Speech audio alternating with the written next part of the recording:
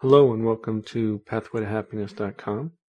This is Gary Van Warmerdam with the Awareness and Consciousness podcast. I'm going to talk principally about core belief systems today and somewhat how they affect our relationships and some elements that go into changing those core beliefs particularly, and touch upon what an inventory is that we have to take in order to find out what we really believe that's behind the story. And we'll cover an example today. You will also find on my website a whole audio program, 14 sessions, which are the actual exercises to make changes in your life. These podcasts, I cover background material, awareness, and things to be aware of, but to make the real changes in your life, that material is inside an audio program, and a number of those sessions are free to test drive and see if you want to buy the rest of the program. For me, this is the way to make real change in how we feel, to make real changes in our relationships, to really enhance the emotional quality of our life. It's about really taking the action to inventory and change our core beliefs, as opposed to dressing things up with pretty affirmations or nice self-help sayings. And what I see a lot out there is fluff. It's pretty dressing.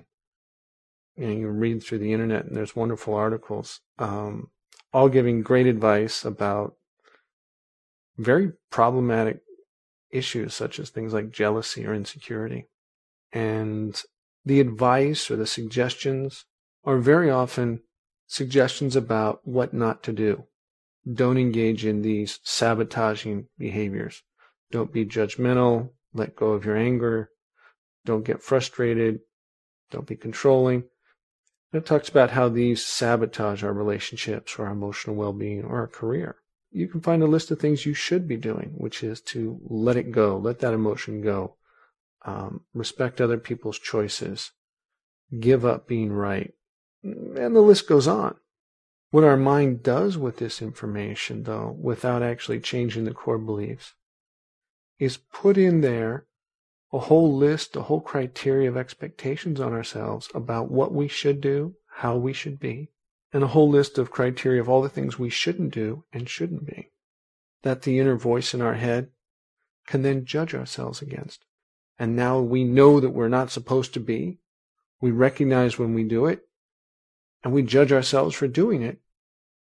And so not only do we have the initial behavior, now we have the reactionary behavior, which is the self-judgment for doing this thing that all the books we read tell us we shouldn't be doing.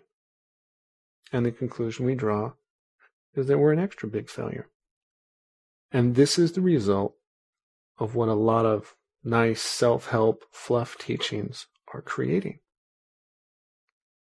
Because as far as I'm concerned, they don't address the real core beliefs that are driving the behavior, that are driving the emotional reactions, whether it's insecurity or drama in relationship and anger, frustration, jealousy. Those issues aren't being met by these suggestions of what we should be and what we shouldn't be. So where are these real core beliefs? And how do we change them? So I'll share with you an example I came across recently. A very fine gentleman, and for the sake of the discussion, we'll call him Howard, because I like to change the names to protect the guilty. And Howard's a great guy. He's an upstanding dad, couple children, grown children. Situation with Howard that he wanted to change was he's particularly frustrated with his son. His son's late 20s, living on his own, bought a house, providing for himself, previously went through a bankruptcy because he apparently didn't manage his money that well. Parents helped him out a little bit. And now Howard's seeing his son apparently do some of the same poor financial management behaviors that he saw previously. And he's pretty frustrated. And he's angry even with his son. And he tries to suggest, tries to persuade his son, tries to educate his son about managing money and controlling spending. But he can't get his son to listen. And Howard's suggestions just seems to anger his son and just be a detriment to their relationship. So, to me, that's the surface story. And the frustration and anger is a surface level symptom. And first of all, I like to dig a lot deeper into what's going on.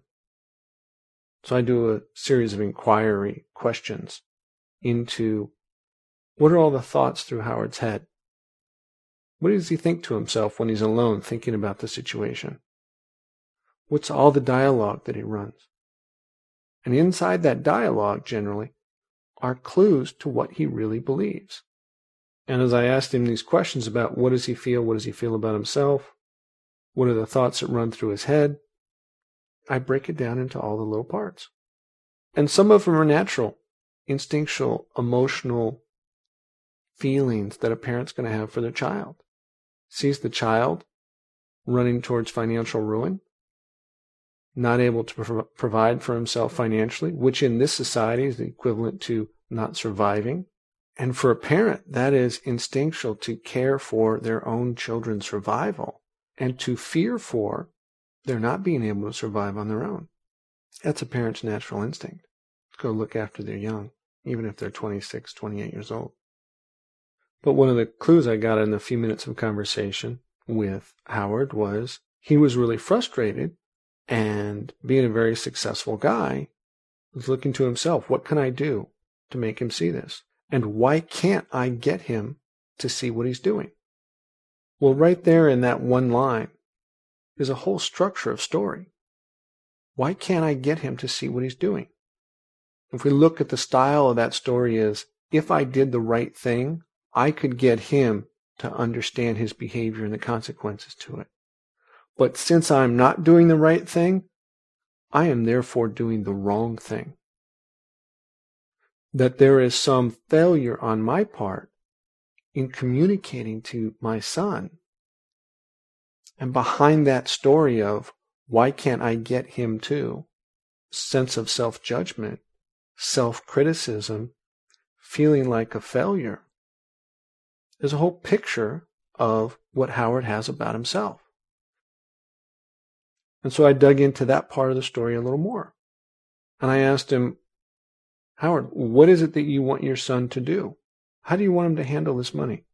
And I started to dig into that. And there was a whole list about how much money he should make, what kind of house he should be living in, how much he should be saving, even down to the cleanliness and the tidiness of the home. That was an expectation for his son. Did Howard know that he had these expectations? Absolutely not. They were buried in his subconscious beliefs. And we pulled them out and we put them on a page in front of the room. And says, this is what you believe your son should be. He's like, yeah. He didn't know it 5 minutes before. But there was his inventory of beliefs about what his son should be. And it wasn't over the top. It was reasonable. A small percentage of his income in savings. Things like that.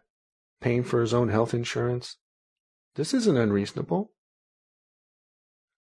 But the part that was really out of control was in Howard's mind and in Howard's belief system. You see, because if the son didn't adopt these expectations that were in Howard's mind, and the son didn't know that they actually existed in any place, because they only existed in Howard's mind. But if the son didn't live those out, the son was a failure, he was a disappointment, and Dad was disappointed and hurt by that. And part of wanting to change that is to persuade, encourage the son to take better action, and that's the carrot approach, or punish the son with anger and get his financial house in order. Because anger is one of those controlling mechanisms we engage in relationships to try and get another person to be what we want them to be. And so anger was a tool Howard was using to modify his son's behavior. Wasn't working, but Howard wasn't used to using a different tool. It's the one he was used to for years, when encouragement and carrots didn't work. So that looks like the crux of the frustration. Except there's that part in the story where Howard's looking at himself going, why can't I get him to see this? Which indicates something's wrong with me. And so I'm asking Howard, how do you feel that you can't get him to see this? He's like, I feel like a failure. click. The emotion tells the story. And we dig a little deeper and we find out that what Howard believes about himself as a father is based upon how well his son does financially. If he can get his son to do well financially and take care of himself and be responsible with money, he will have successfully taught his son. And if his son doesn't do that, it's not only bad for the son, it means Howard has failed as a father. Failed as a father is one category of, I'm not good enough, self-judgment, beliefs about oneself.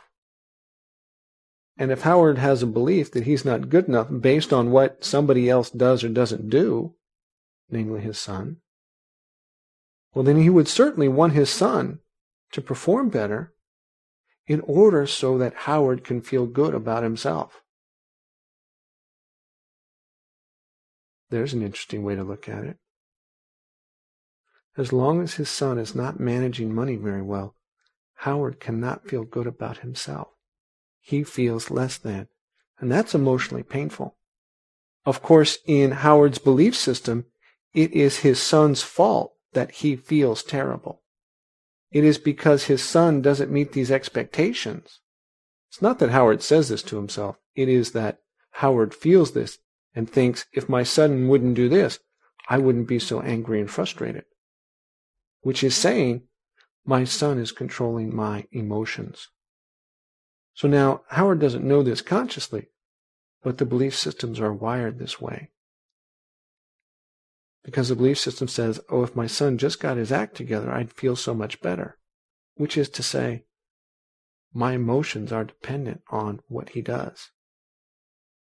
That's part of the belief structure. If you say it out loud like that and expose it, you're like, wow, my happiness, my sense of feeling good enough, which is also how lovable and worthy I am, is dependent on what someone else does. And what someone else does is judged based on this criteria of expectation I have for them, of what they should be that I'm not even aware of. So that's what's going on in the mind and the belief system that's driving a behavior that's pushing Howard to feel better about himself. And the way he gets to feel better is to be a success, be worthy as a dad. And the way that happens is to change his son's behavior based on the expectations he's built up in his mind. If he can get his son to fit the expectations, he's a success as a dad. He creates a different self-image of himself as worthy and lovable. And that will change his emotional state, and he'll feel better. That's a hell of a criteria. To have to control the people around you, particularly the people you love, to get them to fit this set of expectations you have in the back of your mind, so that you can then build an image in your mind of as a success, that you can then express love to that image, and then in the expression of that love, you get to feel better. But that was Howard's game. Actually, not so much really Howard's game, but the game that the belief structure in his mind had set up that he had to follow, that was driving his behavior, creating anger and frustration in his relationship with his son. And that whole structure of beliefs was hidden behind the stories he told himself, because he didn't tell himself what the beliefs were. He told himself and had things going on in his mind and internal dialogue such as, why can't I get him to see what he's doing? Said with a tone of judgment and victimization about himself.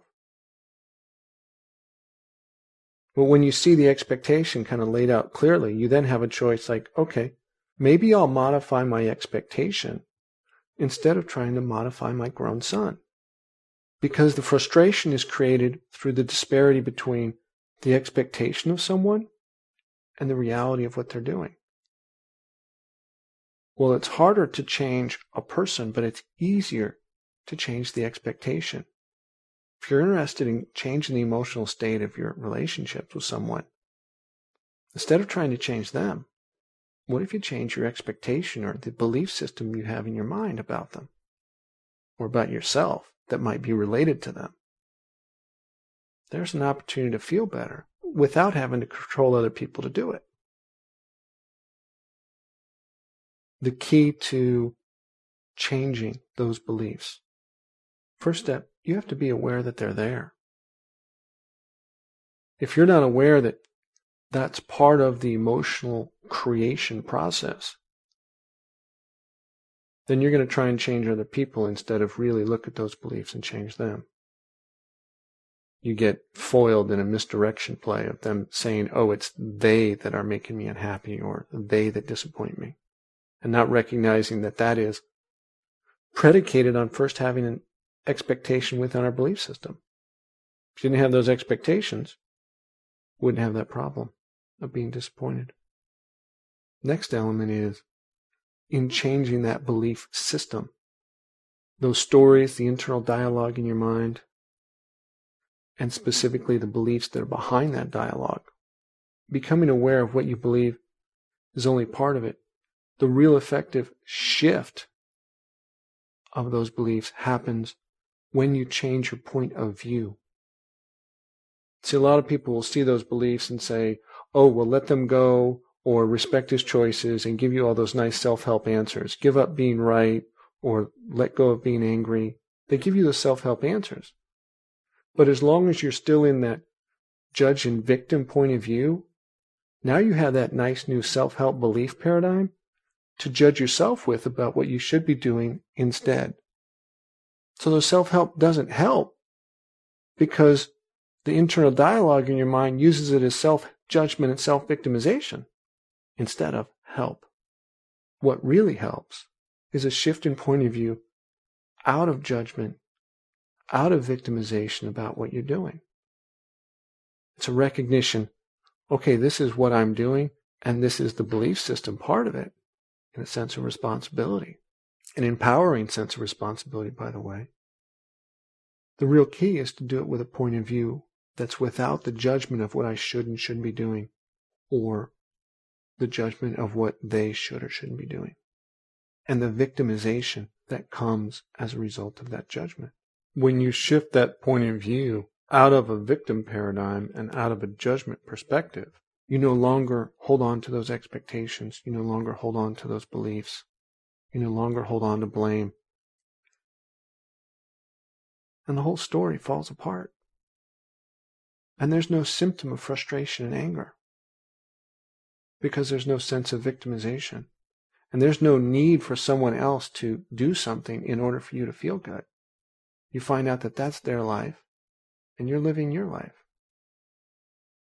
And you no longer try to do the impossible, impose your will on someone else to control their life, even if it's better for them, according to your point of view. So in this scenario with Howard, does realizing this all of a sudden make the whole emotion go away? In some cases it can. But it at least simplifies the condition and simplifies the relationship. Howard's self-image that he holds in his imagination of who he is as a father, and the value he places on that, and therefore the love and acceptance he has for himself, is no longer dependent on his 20-something-year-old son doing in his own house and how neat he keeps it. And when you become aware of that set of associations in the mind, and you see it's kind of nonsense to create a self-image in your mind of what you are and how lovable and how much value you have as a person based on what another person living in another house that you have no control over is doing.